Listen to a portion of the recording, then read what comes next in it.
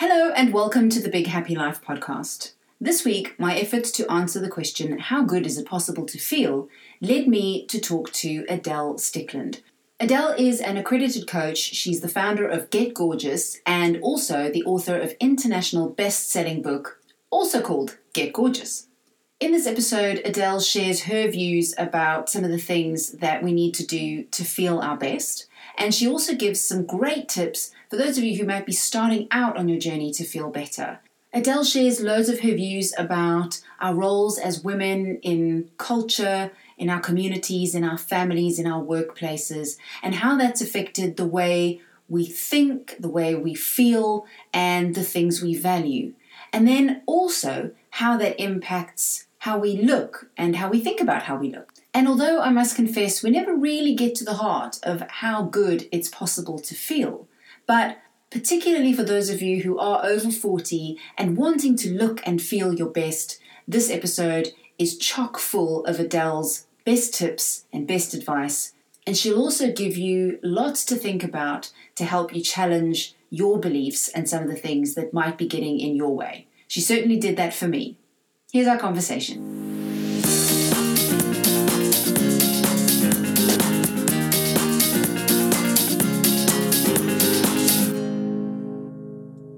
Before I go into all the questions that I have for you, I was looking at your bio and I was looking at all the things you've done. We have a lot in common. So you've worked in corporate for a long time and you are no stranger to stress. And I'm guessing that a lot of what you do is to do with the journey you've been on yourself and finding balance. And now you help women over 40, women like myself, to really enhance well-being, thrive in their lives, look at how they're thinking, how they're feeling, how they're eating, how they're looking, just the whole package. Yes, definitely. Well, I think when I started as a nutritionalist, when I left the corporate world and a physical biomechanics specialist, so I was interested in being a fitness professional, but also the nutritionalist angle. And I quickly found that when helping and coaching clients, it was always the mindset that where they got stuck. So there was always the comment, I was watching your posts as well, the 5 toxic stories we tell ourselves. And that's so often the case. There's a belief system behind what we do that stops us from actually stepping forward and into who we should be and who we want to be. And I think as women in particular, we kind of get hidden with the kids and family. And even if it's not your own family, it's the wider family group or even the community, or we tend to put their requests first, which is wonderful, which is nurturing, which is beautiful. But so often we get to a certain stage, like 40 or 50, and we suddenly decide, okay, what about me? Where am I? Where I've got lost. And you hear that expression all the time, and it doesn't really make sense until you put it into a day-to-day scenario. So I had a client last night. She had to book herself a hairdressing appointment months in advance, and she had to write it down on her to-do list because everything else was done. You know, everything else took priority, sorting out her kids, her husband, her work, her job. And she hadn't got time to book in a hairdressing appointment. And that's what I mean about getting lost. Yeah. We tend to feel guilty. It's not appropriate. There are other people that need to go before me. And that's when we really, really lose ourselves. Yeah, I completely relate to that. That's how Big Happy Life came to be, actually, was all of that and also this feeling of not being good enough and thinking, I'm letting my kids down, I'm letting myself down, I'm letting my husband down, I don't call my grandmother enough. It was just everywhere I looked, there was something I wasn't doing well enough. Yes. And I had this whole big life of all of these things, and yet I couldn't experience happiness because everywhere I looked, I just felt like it's just a big mess. I'm just messing everything up. Yeah, so it feels like you feel that you're doing everything, but not to the standard that you would perhaps like to. Yeah. Yeah, we want to be excellent at everything we do. And I wonder if that's more prevalent in certain personality types, certain aspirational, which, is what our parents taught us to be as women. My parents were born in the 40s and 50s, but they were parents of the 60s. Mm-hmm. So it was all about emancipation. It was all about going out and experiencing the world, make sure that you never miss an opportunity. So you've got that social messaging, that parental messaging, combined with, well, we're women, we can have it all. We can do the job. We can have the career. We can have the six-figure salary, and our kids will be successful. But my word, what a pressure. I know. I have so many questions that I want to ask you. First of all, about your gorgeous book, Get Gorgeous. Oh. I've loved it. It is wonderful. I haven't completely finished it, but I am absolutely thoroughly enjoying it, and I've learned so much already, and I have so many questions to ask you. But the reason that I wanted to invite you onto the podcast today was because I am trying really hard to answer a question, which is, how good is it possible to feel? So the reason that I'm asking that question is because you probably gathered from the conversation we've had so far that I set my standards quite high. So as an example, I used to go to the gym, and then I would be going, I haven't done enough exercise until the backs of my hands are sweating. Once I've reached that point, then I've worked out hard enough. Okay. And it was only when I was talking to somebody else, and they were like, that is a terrible measure. You've gone crazy. And so it's an interesting measure. So I found myself thinking, like, I run the risk of driving myself a little bit crazy with always trying to improve things. And so I found myself thinking, in terms of when you've reached that point of wellness where you are as well as is ideal, like you don't need to try for something more, what does that actually look like? What would that plateau be at that highest level of saying, this is wonderful? Okay. I think that's a fantastic question. And it's a conversation that's going to be incredibly individual to everybody else. How about you turn it around and suggest, I am happy and content right here, right now. I've reached it. Mm-hmm. And I think in terms of happiness, I believe that's true. And I think, so, okay, here's the other reason for the question. When you look at some of the self-help gurus and the information that's available to us about, you can bounce out of bed and be full of energy all the time, and you can experience difficult things and you can just bounce back, no problem. There's this sense that when you do X, Y, and Z, you will reach a point where these things are possible.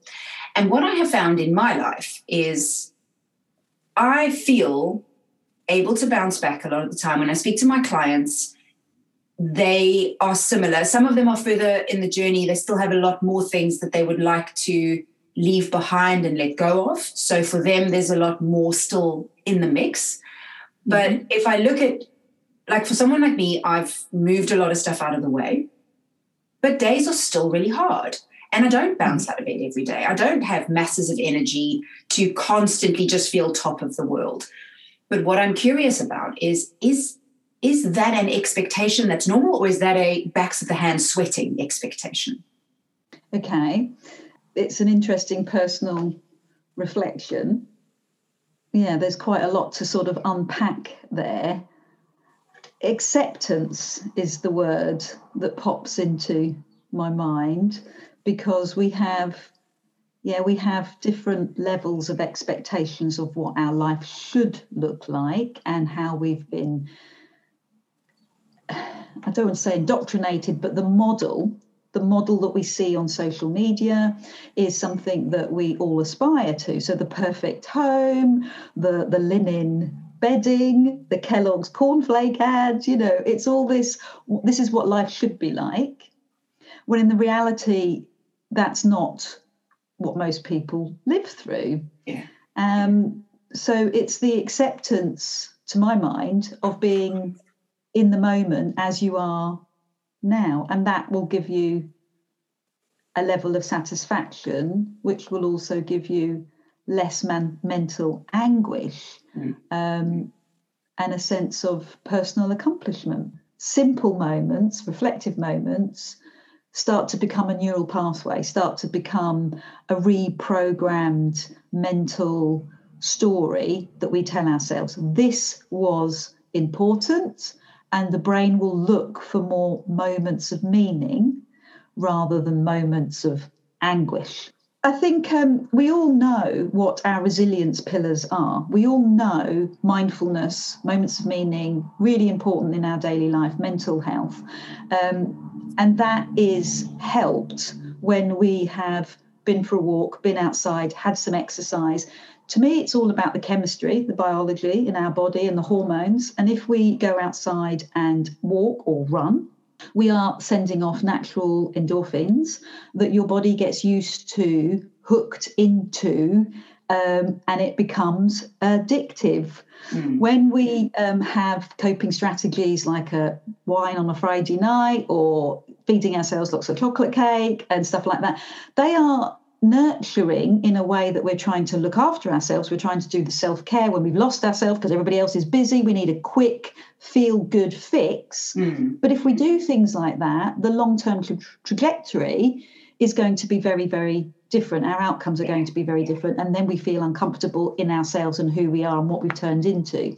And it's that compound effect, that small incremental chocolate cake every week that suddenly becomes, especially in midlife, suddenly becomes a whole different story 5 years down the line. So it's making that decision to do some exercise, not that makes you sweat on the back of your hands. I think from my book you'll realise, and that's not, that's fantastic if you've got that level of commitment, but it's more to do with finding an exercise that suits you. So I practice 3 types of different exercise. They are physical, cardiovascular, running, and that can be fast walking, something that gets you out of breath. And then it has to be muscular work as well, because especially for women of a certain age, the upper body and osteoporosis is a big issue, bone thinning and muscle wastage, which is incremental as we get older. So having some sort of weight training or resistance training, essential. And then thirdly, it's that mind-body discipline. So Pilates for me is a massive thing, and that's why I do my Pilates wellbeing retreats in Greece and Spain and things like that. And it takes people away from the everyday. It gives them that physical outlet, which can then tire them physically, and then they've got time to put into perspective some of the mental anguish that's going on, or just the ruminations. We might not want to use the word anguish. We might want to just use the word mind chatter or constant conversations going on in our head, that inner critic. So that there's different phraseologies that don't have that same sort of effect, toxic sort of conversation going on, but they're still there. So I think movement, hugely important, but we can't move without coming to terms with the fact of what it's going to give us. So I always very much believe in giving the why for something, Simon Sinek and all that lot. But if you know why you're exercising, especially in midlife, are you exercising? And yours was back of the hand sweat. That's why you were doing it. But if we're doing it for improved mental health, or we're doing it to make sure that our bodies are fit and fabulous in our 50s, 60s, 70s, 80s, 90s, then that's a very different mindset if you're investing in yourself for the future. And the same thing goes for nutrition. Nutrition has become a battlefield. And I have to be honest, it's nutritionalists that have caused that. There is a huge diversification at the moment. We've got paleo, we've got keto, we've got vegan, and we're all bickering with ourselves over what is the right way to do. And I've done the whole thing. I have to be honest, we've gone There's so much research into anthropology and what we did as cavemen and how we ate. And some people are taking it one route, others are taking it down another route. So it's finding out the path that works for you. And it's also getting your mindset in the right place to know what works for you. But one of the things that I would leave is that women in particular really, really struggle with a lack of one of the macronutrients, which is protein. Protein is something that's going to help keep us emotionally stable. Lots of carbohydrates, and I'm talking white carbs, pasta, bread, really high processed food, pizzas, horrendous. They kind of give us those highs and lows. And it's not just biscuits, cakes and chocolate. It's all the other. And when I'm getting controversial again. But when you go on a diet, they're going to put you on the lowest calorie food. And the lowest calorie food is carbohydrates. They don't have as many calories as fats or protein. Fair enough, you're going to lose weight. But it's also going to give you the highs and lows through the day. So emotional highs and lows, that feeling of hunger, that feeling of deprivation, and that's the mental health. So when I started coaching clients on a nutritional basis, that was the issue that started to come up. You know, A, they don't know what to do. It's confusing. B, it's understanding their own bodies and understanding what works for them. And C, it's all the background stories that they've heard from their own mothers, and that's feeding the neurosis now. So I think having a mental agility to understand yourself will help you to understand what's best for you, what's best for your body in terms of nutrition and in terms of physical health. Yeah. And I think, so, I mean, the mental side of that as well, like you talked about the why, but I think there's something about the quality of the why as well. Because if I had to go back to that hand sweating thing, all I cared about at that time was being thin. That was the only reason I was making myself sweat that way. Yes. And when I think about how I exercise now, I have what you described. And this is what I talk to my clients about as well, is when the why is coming from a place of some kind of self-loathing or some kind of fixing of yourself in order to be worthy, yes, I think it perpetuates a cycle that can ultimately make you feel worse.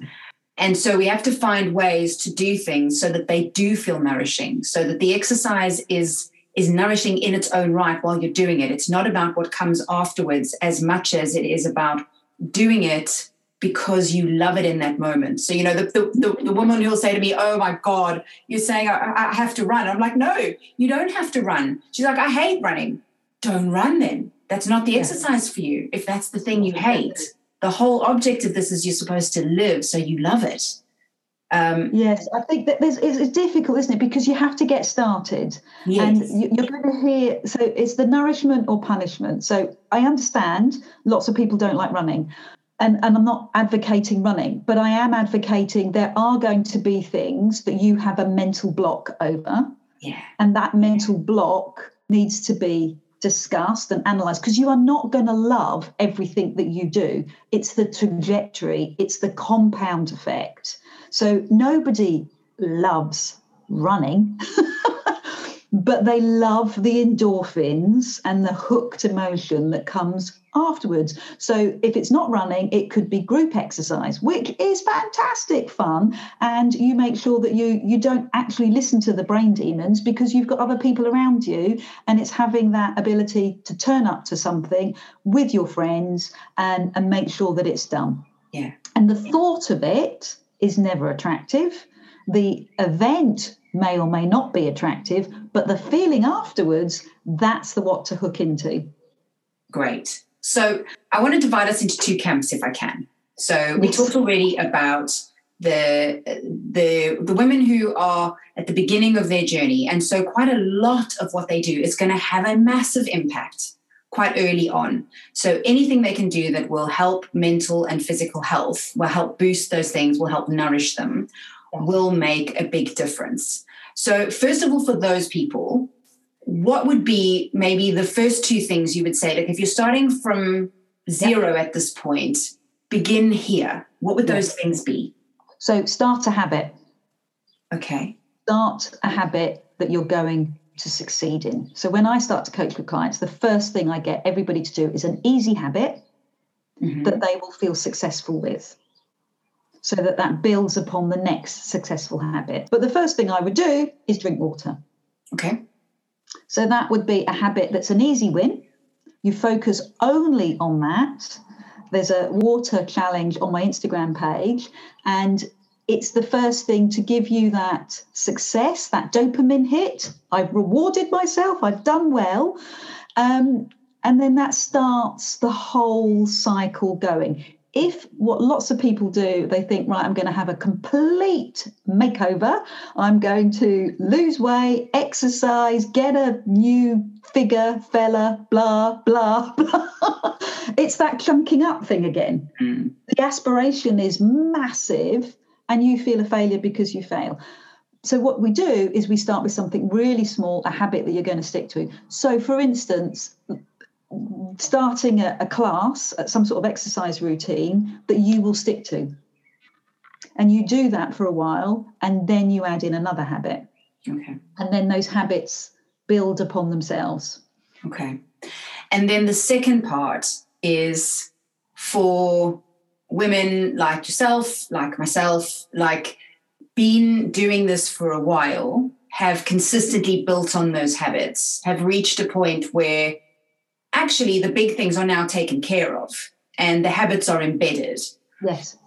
I come back to that question. How good do you think it's possible to feel? So how good do you feel on a day-to-day basis? My happiness is going to change every day, and that's normal.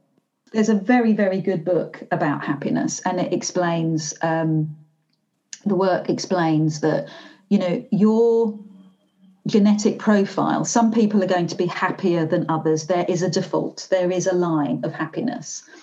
But you can do a lot to improve even that genetic form, even that trajectory that you've got, by doing mindfulness, exercise, water, little wins, mindful moments. All those little things are going to make yourself happy. So I feel personally gifted that I have a very optimistic outlook. So I have surrounded myself with optimistic people. I attract like-minded people. Yes, there are days. I've had several miscarriages. I had 10 years of infertility, tragedies in my life, and I felt absolutely on the floor, screaming in pain and anger. We are all going to experience that emotion in some way, but that doesn't stop us from having a happy life. It's just how we deal with it. Yes. Okay, so the biggest question when I was going through a huge amount of pain was, I could hear this conversation, why me? And so many clients say that, why me? Why did this is so unfair. And I knew at the time, why not me? Why would I expect a life that's just going to fly? It's, you know, life is about ups and downs. Yeah. And it's about how you accept those, become emotionally resilient, and move on. Yeah, absolutely. And I think I was doing an Instagram live with the Detox Barn last week or earlier this week. And they were asking that question. And I feel exactly the same way. I think our ability to experience happiness comes from our ability to navigate the other emotions. I think if we can't navigate the other emotions, we can't experience with any great ease our access to happiness, because all the other stuff gets in the way and we never, ever clear it because we can't move through it. I mean, you want to clear the backstory and the belief system that you've got, but you're never going to get rid of emotions. Somebody's always going to cut you up in the car. And, you know, that's always going to happen. But it's when you take a moment of self-reflection and think, why is that triggering me? And most of the time it's fear. So we'll go through the anger stage. I'm really, really angry about this. Why me? Why did he pull in front of me? And then there's the self-reflection. I'm I'm like that because I'm scared, because I've got people in the car, or because I'm scared of my own reaction to this, and it's that self-reflection that then helps us to go, okay, that annoyed me. I've recognized that emotion. Here I am going back onto my trajectory of sunshine, happiness, and tequila. Yeah. My other question, I haven't even started really asking you the questions I wanted to ask you. Okay. But my other question is about energy. Because Yes. that's really the key for me in this whole conversation. Because I also think that's a feeder to happiness. I don't think it's easy to be happy when you haven't got the energy to deal with your life. That's interesting. Well, I think you're always going to have days where you feel exhausted, and it comes back down to the word acceptance, especially in menopause. So in menopause, you are going to get days where you are flat. You are absolutely exhausted. And if you're used to being driven and pushing yourself, that's going to be a real anathema. You're like, whoa, I'm not having that. And if you fight it, that's going to cause more of a physical reaction and a mental reaction. There are going to be days when you have no energy. Mm-hmm. How do you cope with those? Well, I just do what everybody does. Drink chamomile tea, sit in the garden. I love grass. I will go and take moments of meaning with my kids. I will go and listen. I did have those years of infertility, and now we've got children who are sort of teenagers or screenagers. And I'll just go and watch them. And the other really weird thing that's really freaking my in-laws out is I'm not really into nature. I am by Glaswegian, so I am by nature quite a townie. I'm watching the birds. And my family are going, so what are the birds called? What types of birds? I said, I'm not interested in learning about the birds because that's another task. I'm not interested in finding out who they are, okay? Whatever they are, I'm just watching their behaviour and noticing how they work, but I'm not interested in naming them, giving myself a task, buying a book. I'm not driving myself into that. I am just watching. I love that. I've got to say that I don't think that is how everyone handles those low energy days. Because that actually, you've given me already a couple of things that, I'm probably, as much as I hate to say it, the fastest way to kill a plant, but I really want to garden. And so I've put it off as an activity to do. It's one of the things that I'm kind of drawn to I think this would be quite nice today because I feel a bit, but what's the point? Because I can't keep them alive and they look terrible anyway and they'll be dead next year, so whatever. That's your belief system coming in. Yeah. That's your programming coming in. Absolutely. And also my slight concern about hearing you saying it is like, what's this garden going to look like? Are you talking Kew Garden? Are you talking... I'm worried that your expectations are a tad high, or whether just going out and pulling out a few weeds... and just getting your feet into the soil is enough. Yeah. It's that expectation that when you do something, it's got to be really, really high. Yeah. I mean, I really am hugely into tactile things. So I'm always buying things, fake fur, silk, stuff like that, things that make me feel cosseted. So sitting watching the birds in a fake fur blanket is like, just lovely. Yeah. See, there you go. And chamomile tea, put that into the equation. I love it. It's a beautiful effect of really and so many people. I don't like chamomile tea. It tastes disgusting. I know. The effect is huge. And when I was really, really low, I was doing 2 bags of chamomile tea.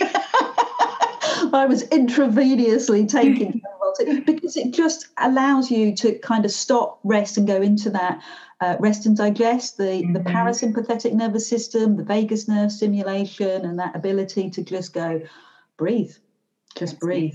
Absolutely. Oh, you might see, I hated chamomile tea, but one of the jobs I had, I was required to do some work in China. And they use the flowers in the water. Yes. Yeah, and that's a different flavour, isn't it? And that's how I got into chamomile tea, because that was kind of that was something that I quite liked. And then I managed chamomile tea bags after that. So To summarize then, I think what you're basically saying is when things don't feel good, find something small in whatever way suits you. Yes. To allow yourself to feel nourished and cared for and to do something that feels good for you. Yes. And that's going to be so individual. Yeah.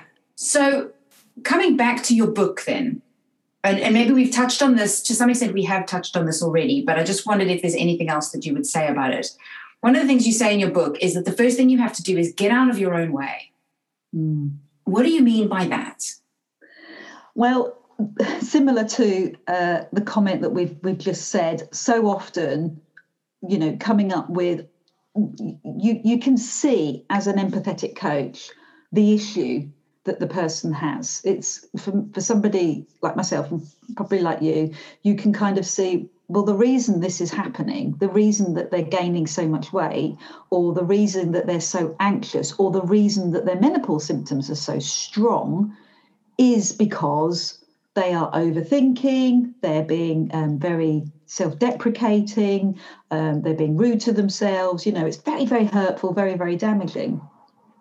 And until you are aware of that self-deprecating conversation, that inner critic, you can't avoid it. So I love to give the inner critic a name. And over the years, we've had some amazing names. So sometimes there'll be names of people in our past, or sometimes they'll have a personality that's so big that they have a name. And then once you do that distancing, once you hear Mildred or Fiona or Gertrude, once you hear her conversation, then you've got the ability to see what she's doing to you as an individual and how much she's hurting you, and whether you want to take the discussion that she's giving you, or whether you want to step back and say, well, that's just Mildred going on again. And the reason Mildred's there is to protect me.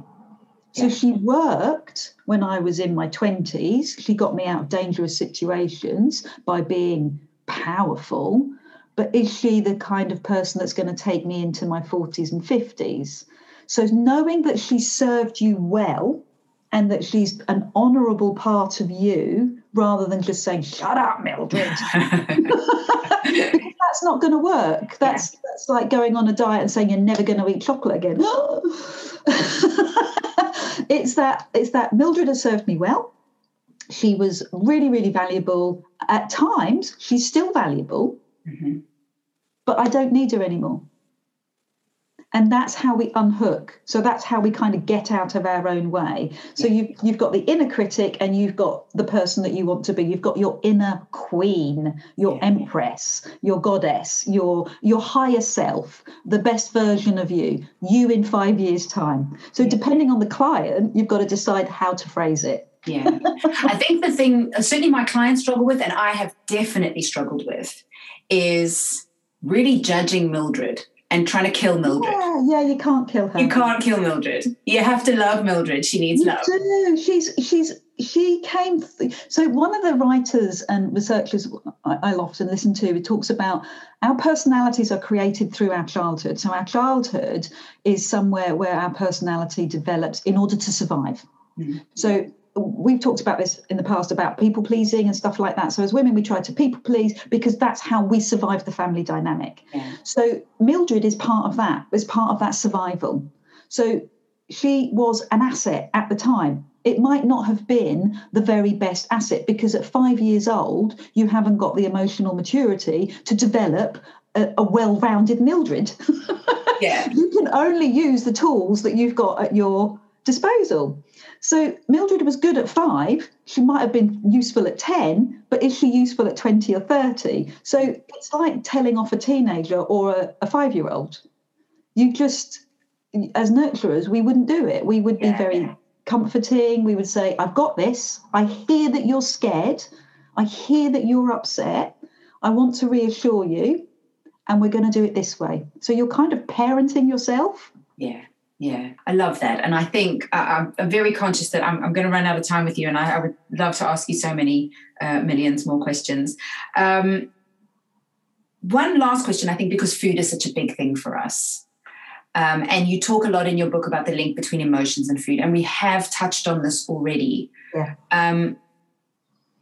But I wonder whether you could offer a couple more ideas for people who are still really struggling with food as a medicine for emotions, and what to do instead. Like, how do you, when you're faced with that? I think from experience, I think everybody has associations. We have food associations, we have coping strategy associations. So Friday night wine, or chocolate when we feel sad, or chips when we feel hungover or hungry or whatever. We've all got associations, and they're not wrong. They just need to be recognised. And what's serving you. So when you're going for the chocolate cake and you're with your friends, or you're out on a Friday night with your girls and it's wine, is that nourishing or is that punishing? Well, actually, when you're with your friends, it's hugely nourishing. When you're thinking, I'm going to have that I'm going to love that chocolate cake and I'm going to really enjoy it, that's nourishing. Bring it on. When you're mindlessly eating and you've had your 5th packet of crisps for the day, or you're launched out for a sausage roll or something cheap and cheerful that you know is going to damage you, but you cannot be bothered, haven't got time, blah, blah, blah. And you know that that's going to have a negative effect. So everything that I eat nourishes me. Yeah. Even if it's a bag of crisps, or even if it's a sausage roll, because I think this is what I need at the moment, and I'm going to fully love it. Yeah. I actually, that's something I've had to work on quite dramatically, and I don't always have it. And when I don't, I eat much more rubbish. When I do, I've noticed I don't really like the rubbish. Exactly. And that's what happens a lot. Your body starts to get used to the good stuff, but there is always going to be times when you take your foot off the pedal and you go crazy. And they call it the 80-20 rule. Be good for 80% of the time and 20% just do it. The thing is, what's happening is you're trying to argue with your biology. You know, if you've been really good all week and your body is kind of hungry, then she is going to call out for food. You know, you're going to keep going back until you've regained the weight that you've lost. Yeah. All the big losers in America, all the ones that they televised, they never do a follow-up because they've lost weight so quickly. It's all about shaming. It's all about mental anguish. It's about doing exercise, which they absolutely hate, and they don't sustain it. And the body itself thinks, oh my God, you've put me in starvation mode. So I'm going to come back twice as strong. Yeah. It's really hard to come back from that. I think that's why that was one of the things, again, it was that balance of Mildred, the goddess, and, you, the person, that I started looking at those types of goals. And again, a lot of the goals that we think it's the goddess. We think she's going, no, come over here, you can be thin. And it's not. It's not. That's the survival, the fear. That's Mildred going, you need to be thin. But we don't, until you spend the time, you don't recognize it. And so what I found was a key thing for me was, instead of it being about the goal, it was about what it feels like to be in pursuit of the goal. So the weight loss itself becomes the thing that you work out. Like, how do I want to do this so that I enjoy it? So I feel good about how this is happening. How do I want to feel today? How do I want to feel about myself? And then the weight loss becomes a kind of secondary gain. It's an 100%. Output of the activities, but it's not the purpose of the activities. Yes. And for me, I found, certainly in terms of my mental health, I found that much more powerful. I do forget it regularly, and that's another reason why I wanted to record this podcast, because one of the things that I struggle with, I don't know if you do too, is Big Happy Life for me was a lot about the balance of, having the big career and doing all the stuff and earning the money and being a mum, particularly. 100%. It's so difficult. Yeah. And so I start, every time I set myself a business goal, if I run at the business goal, I could say, yes, it's the goddess going, hey, you can do all of this. But ultimately, if I run at that thing and I don't think, what does today feel like? Do I feel like a mom? Do I feel like me? Did I enjoy this? Did I enjoy doing the work? And if I can't answer yes to those questions, it doesn't matter how much I earn. I've messed it up, because this is the only day we have, isn't it? So yeah, but you haven't messed it up. But it's that whole cycle again, isn't it? It's that whole. So there's a belief system which is really prevalent in women, especially modern women at the moment. And the working mum has constantly got FOMO. What am I missing out on at home? So it's kind of a crisis point for women. And together with our perfectionist qualities, which have been societally brought into us, and culturally, it's a difficult time. It is a difficult time. So having your own personal levels of what works and what doesn't is enough. So for me, my kids constantly say to me, oh, you're always working. It's my passion. And they'll say, oh, but Dad's doing the cooking. Yes, it's not my passion. But I did the cooking. I did the cooking when they were small. I did all the pick up and the drop offs. I had a career that I fitted around the kids. And I think a lot of women are doing that. And that's where a lot of organisations need to be aware of that, because women are just going to drop out. And they're going to go and do their own things, and they're going to be entrepreneurs, and they're going to be small business owners, and they're going to go and do their thing, because the workplace and the work culture, it doesn't suit them. Women in the pandemic went back to being 1950s housewives. Most women went back to having to look after the kids, do the meals, do the job, do everything else. And the pandemic really stepped back, and it was a huge conversation in the training circles that I was in. And then as the pandemic went on, and men had to get more involved, and we had more kids screaming in the background and dads trying to pull them back, that we realized that we have to be human. And there's a big mental health rehumanizing the workplace, which has happened because of the pandemic. So it is very difficult. There's that belief system within women that, the kids are not happy because I'm not giving them 100% of my time. It's a belief. Yeah. Everything is shifting. Roles are shifting. Yeah, absolutely. Adele, thank you so, so much. For everybody listening, I would absolutely and thoroughly recommend your book, Get Gorgeous. It is a wonderful read and full of so many good ideas. So many things that you've spoken about on the podcast, but taken that little bit deeper. And then, of course, looking at your website and the Pilates retreats in Greece, which look amazing. Yes, and on the show notes, I will have your various social media links. So anybody who has listened to this podcast who wants to come and find you can do that through there. Thank you so, so much for being on. So there you have it. I hope you got as much out of that episode as I did. It was a little bit like my own personal coaching session at the beginning there. But I hope it helped you think about some of your beliefs and some of the ways in which maybe your Mildred is getting in your way, and maybe she's running some old patterns that are no longer serving you and that are worth questioning. And I think if we all keep doing things like that, and we all just keep making these tiny, tiny changes, we will ultimately arrive at a point where we feel our best. As always, I would love to know what you take from this episode. I'd love to know what the tiny changes are that you're making, or maybe the big changes are that you're making, and how that feels for you on a day-to-day basis, and how you feel about yourself on a day-to-day basis. If you've got any questions or any comments, you can post those in all the usual places. So Facebook at Big Happy Life page, or the show notes you can find at bighappylife.co.uk. And of course, you can write to me, Natalie, at bighappylife.co.uk. For now, though, thanks for listening.